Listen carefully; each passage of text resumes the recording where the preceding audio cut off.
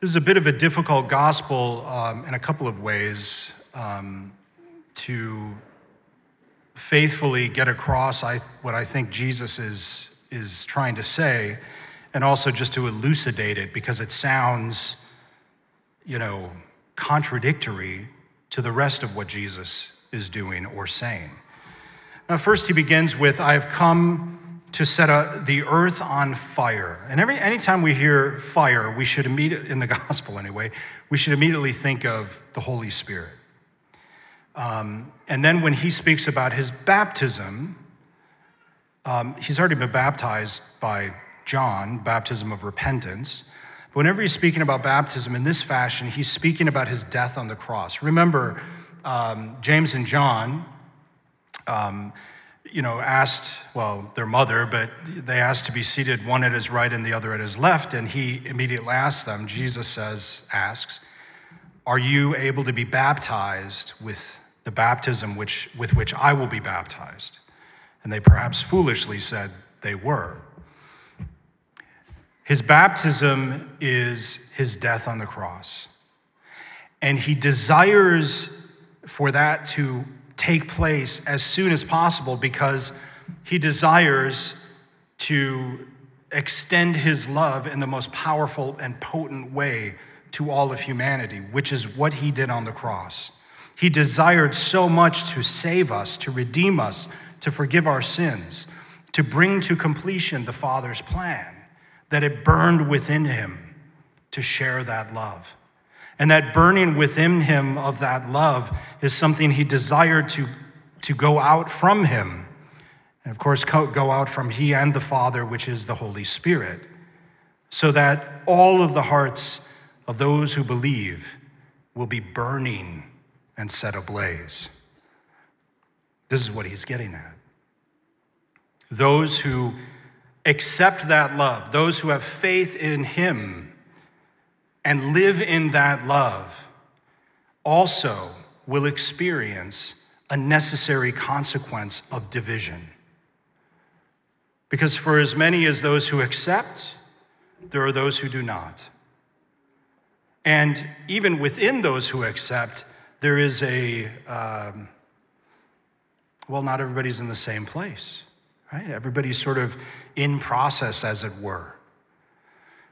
So there's going to be division as a necessary consequence of saying yes to Jesus Christ. We say no to all of those things which contradict. Now, I think we know how in a family there can be division. I'm sure when you heard, well, of course, a mother-in-law and a daughter-in-law, yeah, that makes perfect sense. But also just within families, I think we've all experienced this or will experience this, which is, if you have children or if you were a child, which presumably most of you were, all of you were, right? There's that whole process of going through adolescence into one's teenage years and even into young adulthood, where there's that dynamic of individuation, right? The individual needs to become an individual and separate their identity from their family. It's a healthy thing to happen. But what often happens is quite a bit of rebellion. And particularly if parents are sort of faithful Catholics or faithful Christians, oftentimes desiring to gain one's own identity, teenagers and young adults will reject God or reject faith or, going to mass, etc., for a good period of time. Some of you have lived through that.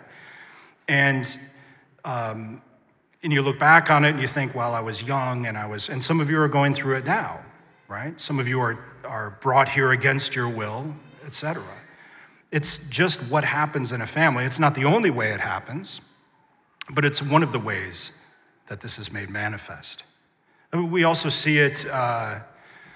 We see it in other ways amongst, family members or even friends, right? The stronger that we are in our faith, the more that there can be a conflict with those who are not, which isn't to say that we want the conflict, and it's not to say that we don't love those people. Obviously, we love our friends, we love our family members. love our parents, we love our kids, even though there's division that's going on, that the Lord isn't saying love ceases, but he is saying, as a consequence of those who love me, there will be division. We're not always going to be on the same page with stuff. So I'd like to elucidate this using an example. And I normally don't like to, anymore, have too many controversial topics kind of right up against each other. But, because I think sometimes we need a break from that. But it's kind of hard to avoid it with this gospel. So I'm just going to go ahead and forge through it. I've certainly experienced this sort of divisiveness personally. Actually, as an anecdote, it has not been an infrequent experience for me to be out there, without my priest clothes on, checking out, getting groceries, I don't know, and they find out I'm Catholic and a priest, and then it starts, the litany. Well, I grew up Catholic. Well, I'm not Catholic anymore. I mean, I am Catholic, but I don't practice, but I should practice. Maybe I should go to confession. Should I go to confession? Well, I don't know. I haven't done anything that bad, but, maybe I should. And I'm like, can you just take my credit card? We can talk about this later, but, that has happened to me so many times. I've given you other stories about how that's happened. It's happened so many times. And, right away there's a sense of, because I'm a priest, if they only knew me, they wouldn't feel uncomfortable, but, they don't know me, and so there's that sort of division immediately, right? Oh, you must be really with the Lord or with God, and I'm not. So right away there's a sense of separation, perhaps. So as I forge into this, what I do want you to know is I do not expect everybody to agree with me. And I certainly think one of the things that's really, really important for our society is to relearn how to listen to each other and sometimes disagree, but still love each other. And don't allow the disagreements to break relationship. The relationship is really, really important, but it's also really important that, we respect each other too. Now, as a priest, so I'm going to talk about abortion again. As I was thinking about all kinds of different controversial things that I could throw in there, and I thought, well, no, let's do this one again because it's kind of a hot button topic right now and everything else. This is a position the church could never change, to be against abortion always, principally because of the fifth commandment, thou shalt not kill. It's really hard to get away from that. It's really hard to say, well, there's maybe, you just can't. God is pretty clear about this. And personally, this is an issue that I've suffered quite a bit in my priesthood for and would gladly continue to do so because I am absolutely convicted about the issue. Now, some people will say, well, Father, don't you think that a woman should be able to do whatever she wants with her own body? No. No one should be able to do whatever they want with their own body. In civil law, that's not true, and far less in spirituality and in morality. And the reason is because we don't belong to ourselves. We belong to God. We didn't create ourselves. God created us. We do not find our own fulfillment in ourselves. We can try, but it never works because we ultimately die. Our fulfillment lies in God alone. We answer to God. It's true if you're an atheist or a humanist that, well, yeah, you might as well do whatever you want because there's no eternity. But for those of us who believe, for those of us who are Christian, there is eternity, and there is a God who has claim over us. And this is not a limiting thing. This is part of the lie that the world tells us, that the only way to find fulfillment and total freedom is to be absolutely autonomous. But even that is a lie. Nobody is absolutely autonomous. And the Christian understands that full freedom can never be secured by one's own efforts, but true freedom can only be found in Jesus Christ. And it can't be found here. It can only be found in eternity. And so for the Christian, there's an eternal dimension to every decision we make. There needs to be an eternal dimension or an eternal rumination about what are the effects of this act. And furthermore, one's own body, it is scientifically true that that unborn baby is not the woman's body. It's not her body. And no one has the right to have autonomy over another person. No one has the right to be able to choose life or death over another person, over another human being. It's not the mother's right. It's not the father's right. It's no one's right. God has created that child. And so there's a limit then.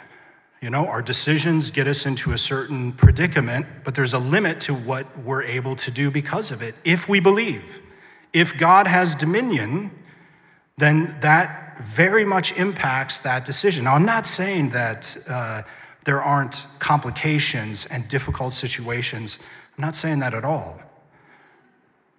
But it's pretty clear and black and white for God that he creates, that he brings life into being, and that he brings people into eternity.